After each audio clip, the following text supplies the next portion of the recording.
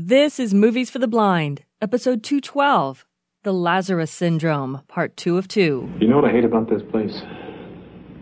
You can never slam a door when it most needs slamming.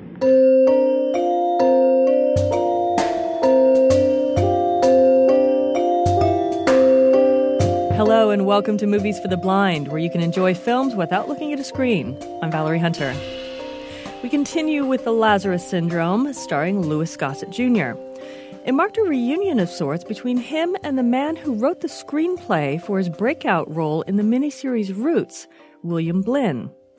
Blinn won an Emmy for that, and for writing another landmark piece of television, which, like this TV movie, involves the friendship of a black man and a white man, Brian's Song, with Billy Dee Williams and James Caan. But Blinn was a success writing and producing many other TV projects of the 70s and 80s, including Starsky and Hutch, 8 is Enough, and Fame. While his movie writing hasn't gotten as much acclaim, he did help pull off the memorable feat of making a movie star out of Prince in Purple Rain. And he was involved when Hollywood made Starsky and Hutch into a movie comedy with Ben Stiller and Owen Wilson. So the guy knows how to do his buddy stories, though in this one they're not quite buddies yet. Dr. MacArthur St. Clair, or Mac for short, played by Gossett, has saved the life of newspaper writer Joe Hamill, Ronald Hunter, who has not done his ailing heart any favors by carrying on an affair. He's also gotten Mac in trouble with his boss, Dr. Mendel, by accusing him of popping pills and by suggesting his roommate might not need the bypass Mendel has prescribed for him. So, what could possibly make these two buddies? Let's find out in the conclusion of The Lazarus Syndrome. Soon after, an elevator opens and Mac steps out. The lone nurse at his station looks back, with a wave. He walks down a hall with the file Mendel gave him. A balding man reading a newspaper spots him heading for a door. Good evening, Doctor. You must be Mr. Dominguez. We met last Thursday. So I'm told. Dominguez stands in front of the door. What are you doing out here, Mr. Dominguez? Reading my newspaper. I mean, what are you doing out here in the hallway? For real? Yes, Mr. Dominguez, for real. He takes Mac aside. Well, if the nurse comes along, I tell her I'm heading for the John, you know. You have a laboratory in your room, Mr. Dominguez. I tell the nurse that Hamill is using it. I gotta go see him bad. You said your answer was going to be for real. Well, I'm sort of giving my roommate giving him some space, you know. Well, why should Mr. Hamill need The door is opened by Joe, whose mistress kisses him as he notices Mac with his roommate. As he keeps looking at them, she turns to them. Mac faces Dominguez, who shrugs. The mistress steps toward them. Dr. Sinclair. Yes. We've never met. I'm Denise Racine. Hello. Hello. She glances back at Joe. Listen, I want to thank you for setting up this visiting privilege for Joe and me. Joe rolls his eyes. I appreciate it. You're welcome. Well, I guess I better be going. Yes. I think you better. Again, she looks back at Joe, who nods. Denise leaves. Mr. Dominguez, why don't you read your newspaper a little while longer? Joe walks back into the room holding the back of his hospital gown closed, and Mac follows. He starts to slam the door, but stops halfway, and closes it more slowly. Joe leans on a bed table, bracing himself defiantly. You know what I hate about this place? You can never slam a door when it most needs slamming. Now, before you what I hate about this place is patients who think they know more than the doctor who's treating them. Patients who think they can diagnose for other patients, too. Are you done? No. But we are, you and me. You can find yourself another guy, Hamill. I've had a belly full of your antics. Antics? What antics? Oh, we can start with your hit-and-run attack about Mendel being a junkie. Huh? Oh, it was no hit-and-run attack, Yeah? Doctor. You never followed up. And on it. then I you can proceed with your nocturnal visits with Betty Bimbo. Okay, you just hold it right there. I'm not finished yet, Hamill. Next, we're going to talk about the kind of ego it takes to presume to tell that poor man sitting out there in the hallway that Mendel's treatment is not warranted. Okay, let's talk then. Now, I got nothing to say to you. Mac stalks to the door. You gutless wonder, you owe me 30 seconds.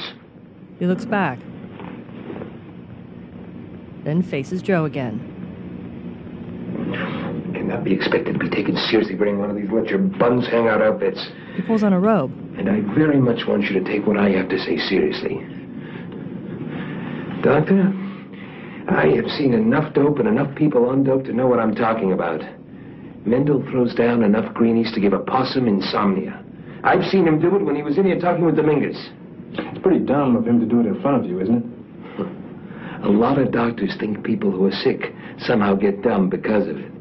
Not true. Your Dr. Mendel is a speed freak. Check it out. Your 30 seconds are up. Okay. I did not tell Dominguez to scratch the bypass. I told him that he had a right to a second opinion. When he laid that on Mendel, the good doctor came unglued. He really blew his cork. A not uncommon overreaction for those hooked on uppers. Mendel's under a lot of pressure. No, he's not. Dominguez is the one under pressure. He's got a guy who wants to cut him open and put a scalpel to his heart. Now that's pressure, Doctor. That is pressure. Joe steps toward him. If you ever call my fiancée a bimbo again, I am going to knock you on your can so hard you will need a plumber to remove the floor tiles.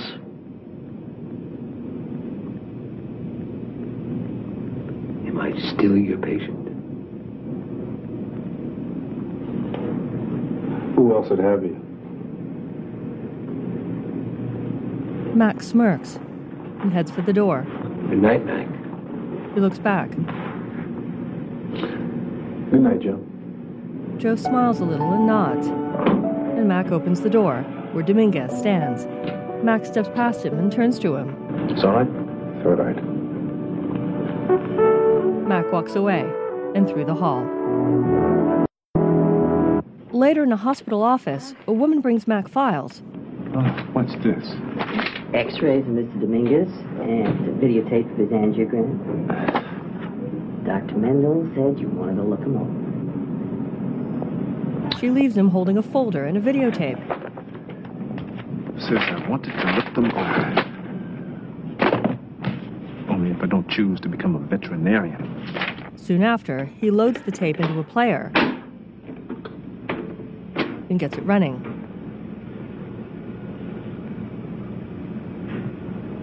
A black and white image appears of a beating heart in a chest cavity. Mac watches with the doctor he sat by at the meeting in a dark room.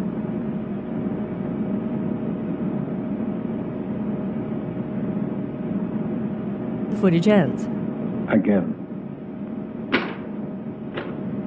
Mac rewinds the tape, then plays it again.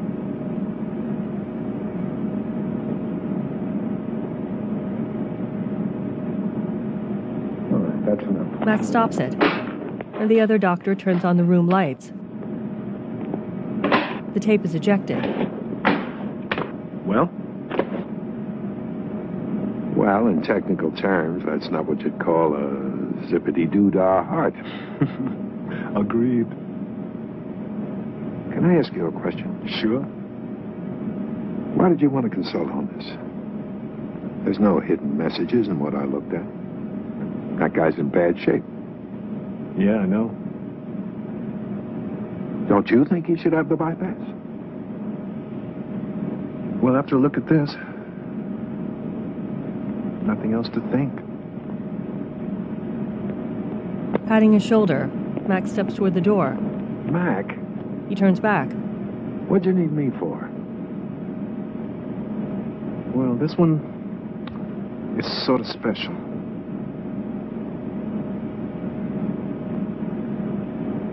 Thanks. Mac leaves. Later, Joe walks outside on the hospital grounds past another patient. With his hands in his robe pockets, he walks with effort. Mac approaches with a cup of coffee. Morning. Good morning.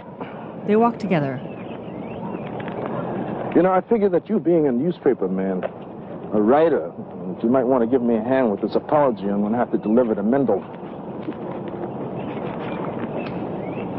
I figure you might want to write about something a little bit more interesting than the post-Tibetan cash flow. I mean, we're in this as a sort of a team effort. I figure you might want to pitch in. Joe tries to feel his pulse. I'm dead. No, you're not. Hold this. Mac hands him the cup. You just don't know how to take your own pulse, that's all. Mac does, holding the inside of Joe's wrist and checking his watch. That's not bad. He takes the cup back. How long you been at it? Oh, about 10 minutes, I think. Take a break. Nodding. Joe steps to a bench with Mac following. They sit. And as Joe picks up a towel, Mac sips the coffee. How come you're not yelling? He dabs his brow with the towel. What? Well, if you were really steamed, you'd be all over me. But you're acting almost friendly about this thing. Almost. How come? Mac moves the cup toward Joe, who smells it. Caffeine. He shakes his head, and Mac pulls it back. How come so friendly, Doctor?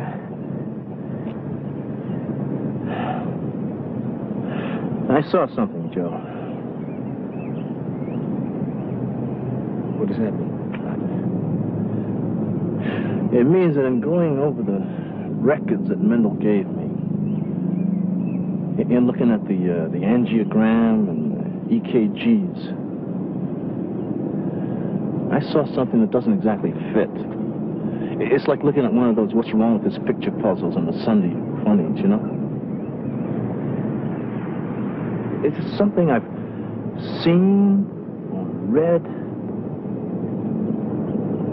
It's just not right. Damn if I know what it is. What are you going to do? Well, I'm going to tell Mendel I apologize. I'll tell Dominguez he needs to have the triple. But there's always going to be something inside of me that's convinced I'm doing the wrong thing. Wrong for who? Wrong for Mendel. Wrong for me. Wrong for Dominguez. Mac finishes the coffee. You better get back to work. He gets up and leaves. Later in a consultation room, I don't want an operation. Mendel stares out a window. If I can get better without an operation, then that's what I want to do. I'd vote with you, Mr. Dominguez, if the facts warranted that kind of therapy, but they don't. You have a severely advanced case of coronary artery disease. I've seen the tests that Dr. Mendel has run on you, and I agree with his conclusions. You think I should have this bypass thing? Well, I've seen the tests, Mr. Dominguez, and I can't ignore what I've seen. Mac looks back at Mendel, who just closes his eyes.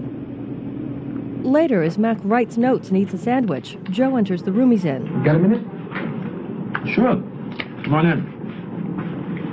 I won't keep you long. I want to leave something with you. And I need a couple of favors. I've done about all I can with the visiting hours, Alan. No, I'm not talking about that. Won't be necessary anymore anyway. You spoke with your wife. I didn't say anything we both didn't know already. I just said it out loud. She's doing okay, I think. Well, how are you doing? Tough duty for both of you, huh? Yeah, for sure.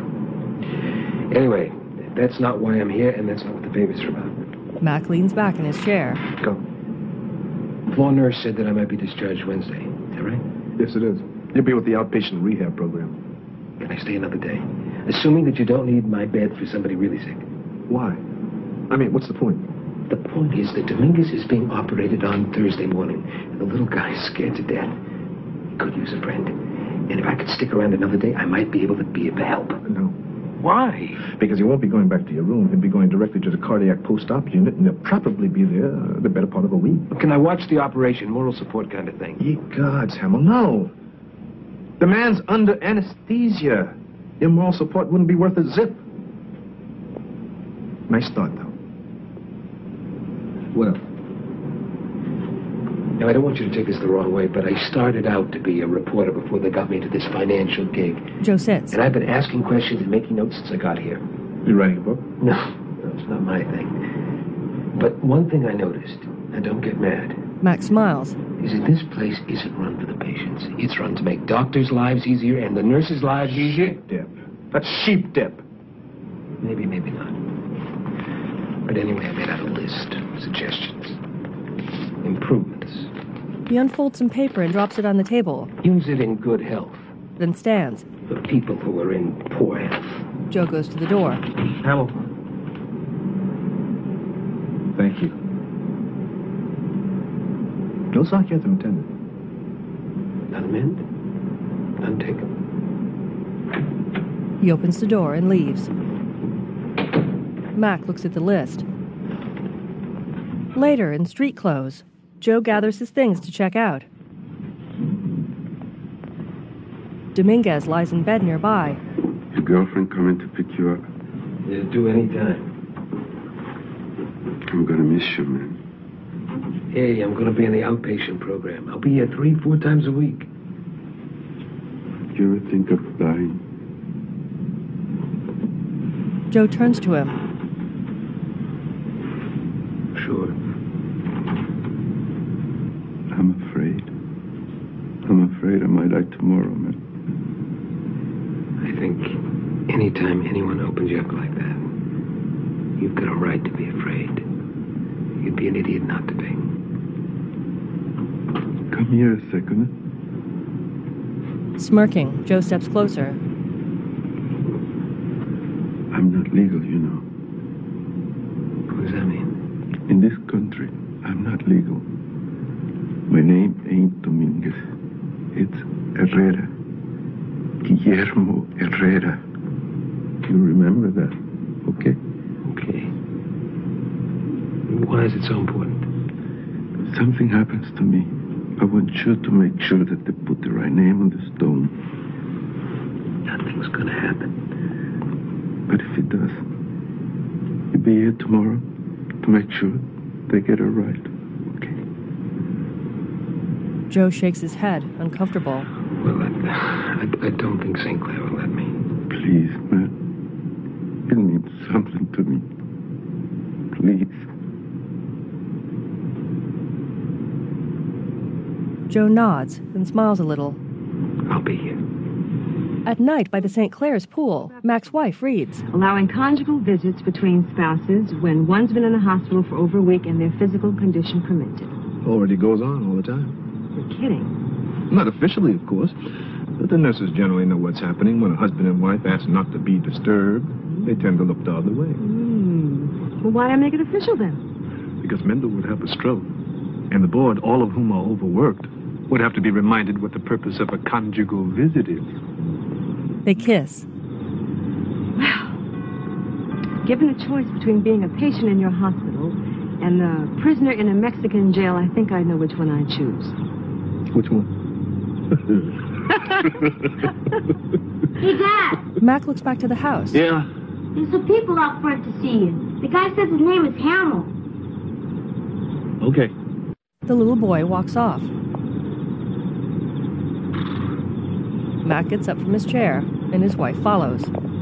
Later on couches, Dominguez asked me to be there for Pete's sake. I could not say no to the poor guy. No, of course not. Not after all he's done for you. Standing sentry duty and whatnot. Mac's wife brings a coffee tray. Striving for cardiovascular benefit. Denise laughs beside Joe. Could we please change the subject? Denise, would you like to help me with the cake? Absolutely. The women get up and head for the kitchen. Here you go, Joe. Thanks. Mac pours coffee. You're entitled to 1 cup. How many are you entitled to? All I want. Rank has its privileges. I can see that. You figured out what isn't kosher about this thing with Dominguez? All I found out is that your distrust of doctors is catching, even to a doctor.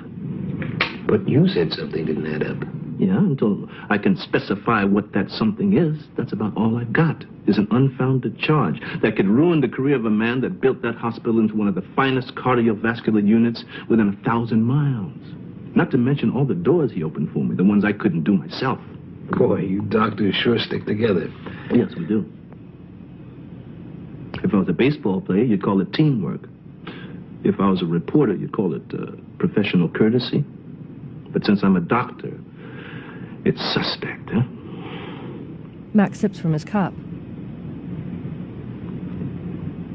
Can I watch the operation? Is it possible? Yes, you can. There's an amphitheater, but I wouldn't advise it. How come? Because I'm afraid that if you watched Dominguez being opened up, you'd have a heart attack. That's how come. Can you think of a better place? Later, rolled on a gurney, Dominguez looks up at a hallway's fluorescent lights passing over him. Waiting by a station, Joe and Mac sit together. Then stand as the gurney approaches. How you doing? Fantastic. You got me a front row seat for this thing. Anything goes wrong, you nail the guy that goofed us. Nothing is going to go wrong. Be a piece of cake. I was in a car accident when I was a kid. They operated on me then. Take out some ribs here. He points toward his heart. I guess this is a little more complicated. Piece of cake, I'm telling you. There's a postcard on my nightstand next to my bed. It's got the address of my family on it. Something was screwing. You'll write and tell them? Nothing's going to happen. It does? Yeah. They'll take care of it. Don't worry. An elevator opens. Dominguez clutches Joe's hand as the gurney is backed in. Then Joe lets go. Joe and Mac watch. And Joe turns to Mac. He better make it. Because if he doesn't, they have to write a letter to his folks in a foreign language. Tell them that their son is dead. And put it in a way so they don't get too upset. That's going to take some kind of letter. Soon after, Dominguez is wheeled into an operating room. Okay, people, let's go. The side rails are lowered. Okay, hello, Mr. Dominguez. Okay, we're just going to scoot you over to this other table here. He's moved onto an operating table. Okay, there you go. Meanwhile, Mac leads Joe down some stairs into the amphitheater. You ever seen an operation before? No. Ever been in an operating room before? No. They step past other observers looking down through windows. Then sit. Okay. Mac looks at Joe. Now, assuming that you don't pass out at the first sight of blood, just ask me anything you want to know. Just give me a play-by-play. Mac nods. I don't understand a thing that's going on down there. Like, what are they doing down there now? Edwards, the anesthesiologist. He's probably telling him what to expect to feel when he starts administering the anesthetic. Mac switches on an intercom speaker. Once that's done, once you're a little closer to being ready, I'm going to give you something. Ask you to start counting backwards from 100. Chances are you'll probably get to about 91. Next thing you know, you'll wake up in a cardiac surgical unit. That clear? Yes. Perfect. Take this. Joe switches it off. Poor, terrified human being. Where's Mendel? He's not going to open. What? Don't get bent out of shape, Hal. It's all very ethical, but done all the time.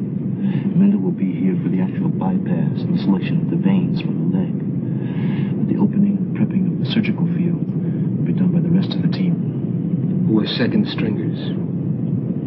Or as qualified as human beings can be. I never look at the circumstances surrounding this operation, but that procedure is not out of line. What is? I don't know. I think something is. I just don't know.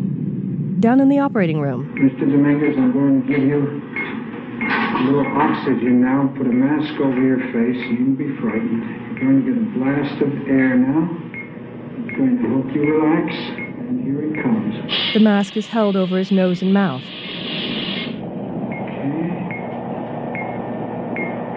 One more.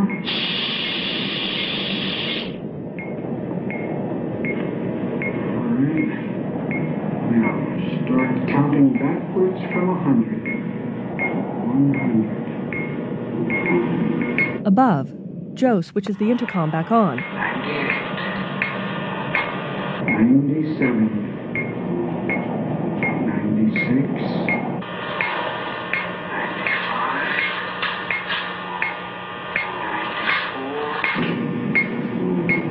93. 92. 91. The mask is removed, and the anesthesiologist stands to continue preparation.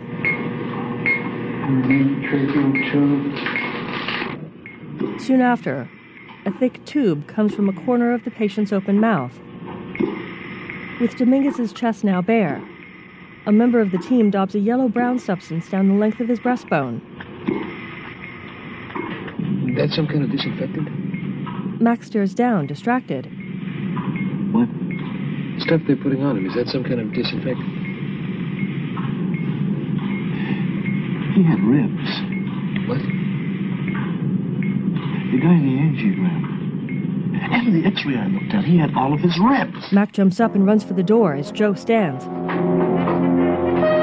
then follows him out. In his scrubs, Mendel taps on a window to the operating room and points to his wrist. A member of the team looks over a screen at the prep work, then holds up 10 fingers 3 times. Mendel turns away and steps toward a sink. Meanwhile, Mac looks through shelves of tape and files and pulls out the tape he'd viewed. He strides quickly into a hallway and down it. Joe opens the door, and when he spots Mac walking by, he follows him into another room. Now, I know I'm just a layman. Do you mind telling me what in the hell is going on around here? Get the lights. As Mac loads the tape into the player again, Joe turns off the lights. In 1953, his record said that he was in a car accident. They watch the tape. And 2 of his upper ribs were surgically removed as a result. That's not him. It's not him. Look, will you fill me in? Look, this is an angiogram. He ejects it. That's what had me convinced that a bypass was a necessary procedure. But Mendel gave me somebody else's angiogram. He hurries out with the tape, and Joe again follows. In the operating room, procedure preparations continue. A surgeon raises his head to the intercom microphone. Dr. Mendel, we're about 10 minutes away. Washing up in the scrub room, Mendel presses an intercom button with his arm. Thank you, Doctor. Keep me posted. He returns to the sink. Mac and Joe walk down a hall, then stop. This is my job. You stay here. He leaves him outside the amphitheater.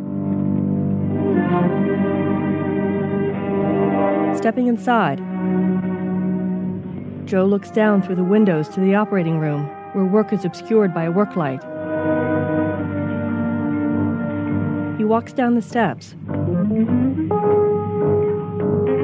then around the other observers to his place, and looks down again with trepidation with a better view of the work.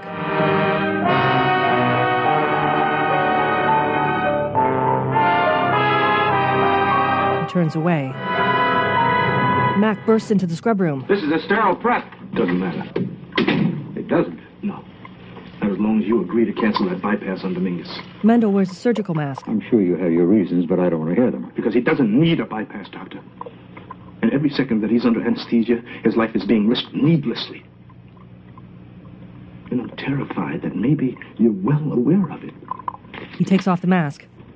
I beg your pardon. Mac holds up the tape. It's got his name on the label, but it's not his angiogram. Well, maybe some names got mixed up. Maybe. Hopefully that's what happened. But either way, he doesn't qualify for this kind of procedure. In your opinion? Doctor! Mac steps toward him and stares him down. Are you going to perform a triple on the basis of a wrong angiogram? Almost ready for you, Doctor. He's in good shape. Mendel goes to the intercom. Thank you, Doctor. He turns to Mac. That operation can't take place. I won't allow it. You won't allow it? St. Clair, will you grow up? His heart is strong enough to take it. But he doesn't need it. That's unnecessary surgery, which is unnecessary risk. St. Clair, you and I go back a lot of years. And there's an oath that goes back a whole lot farther. You try to stop this operation, you'll never practice medicine in this hospital again.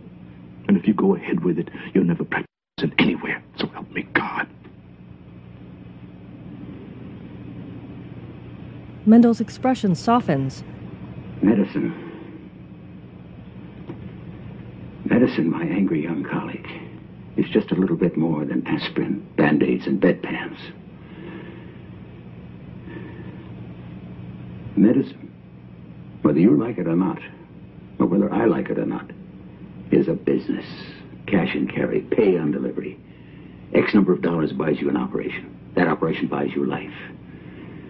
Additional days, months, years of sucking in air and blowing it out again. But there's a lot more than the human patient we have to concern ourselves with. You don't see it, do you, St. Clair? There's another patient. Medicine itself always needs attention. New equipment, new procedure, new research. And you have to go out there like some imbecile song and dance man. Go to dinners, celebrity fundraisers, foundations, government agencies. Hey, look what I got, folks. A nuclear medicine unit just opened up. A new vascular treatment wing. We do the best pulmonary function tests going. We do better bypasses in St. Mary's, more kidney transplants in Kennedy Memorial. Write us a check. Give us a buck. Please, give us a break. Please. He holds out a hand. Arms. And he drops it. Doctor. He turns away. I'm so tired. Then lowers his head onto his arms, leaning against the door. Max steps to the intercom and switches it on. Doctors, this is Dr. St. Clair. To cancel the surgery, Dr. Mendel is not feeling well.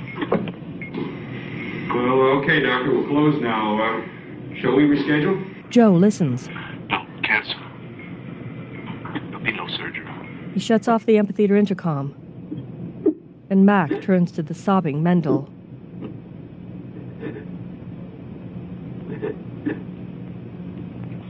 Another day, Joe jogs slowly on an outdoor track.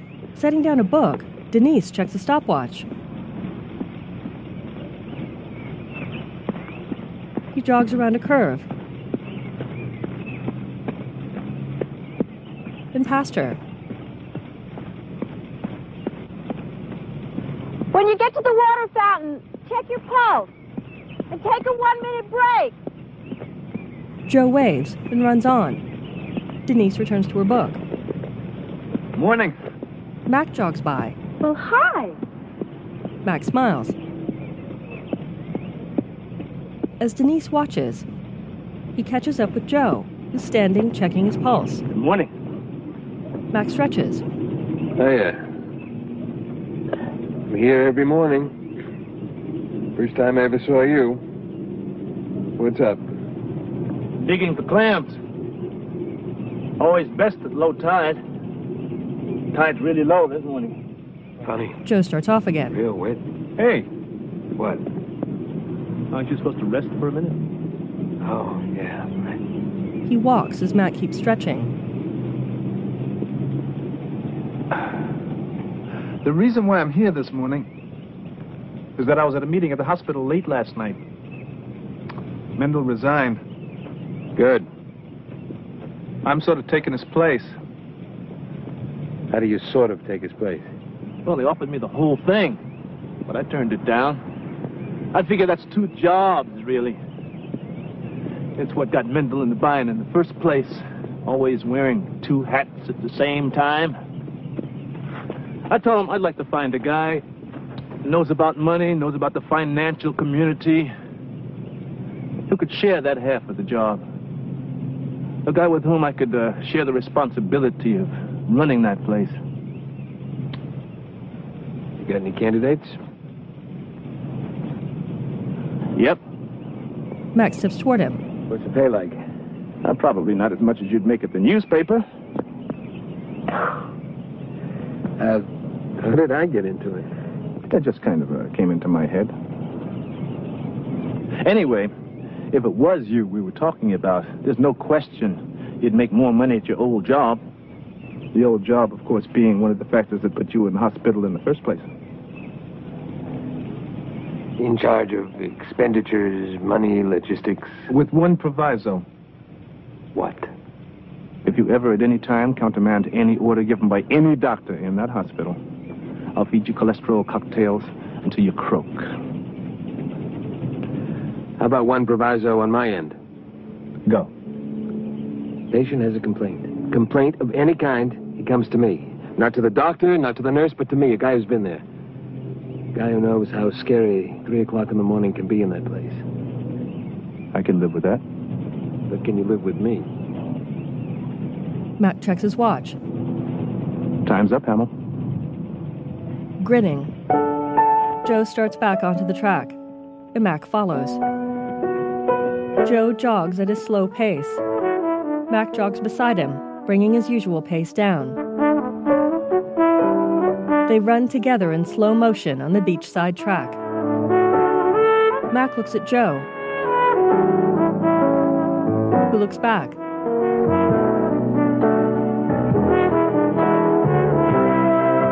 They face forward again, smiling, then laughing.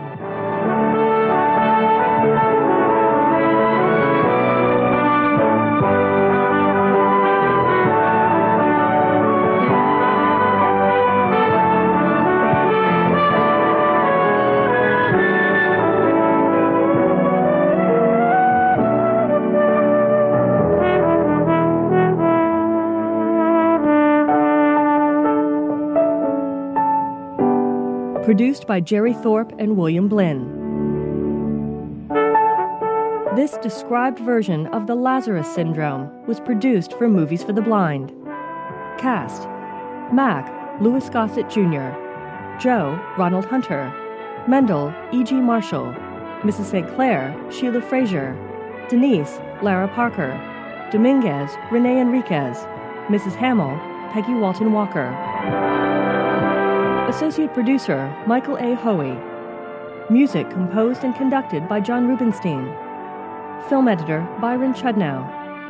Unit production manager, John Zane. Technical advisors, Walter D. Dischel, M.D., Chris Hudson, R.N. Sound, William Randall. Sound editing, Echo Film Service, Inc. Executive in charge of production, Ted Zachary. And that was The Lazarus Syndrome. So Mac and Joe jogged off into a TV series of the same name the next year, but it only lasted for 5 episodes. Strangely, one of the most memorable TV roles for Ronald Hunter, who played Joe, was on the other side of the fence as a doctor, on an episode of The Golden Girls, in which he's called in when the other girls suspect Sophia is having a heart attack. To find out more about the movies, about description, and how to subscribe, go to the blog, moviesfortheblind.com, where you can also find out about this podcast's Creative Commons license. The movies are from the Internet Archive, so please support universal access to human knowledge by visiting and donating at archive.org.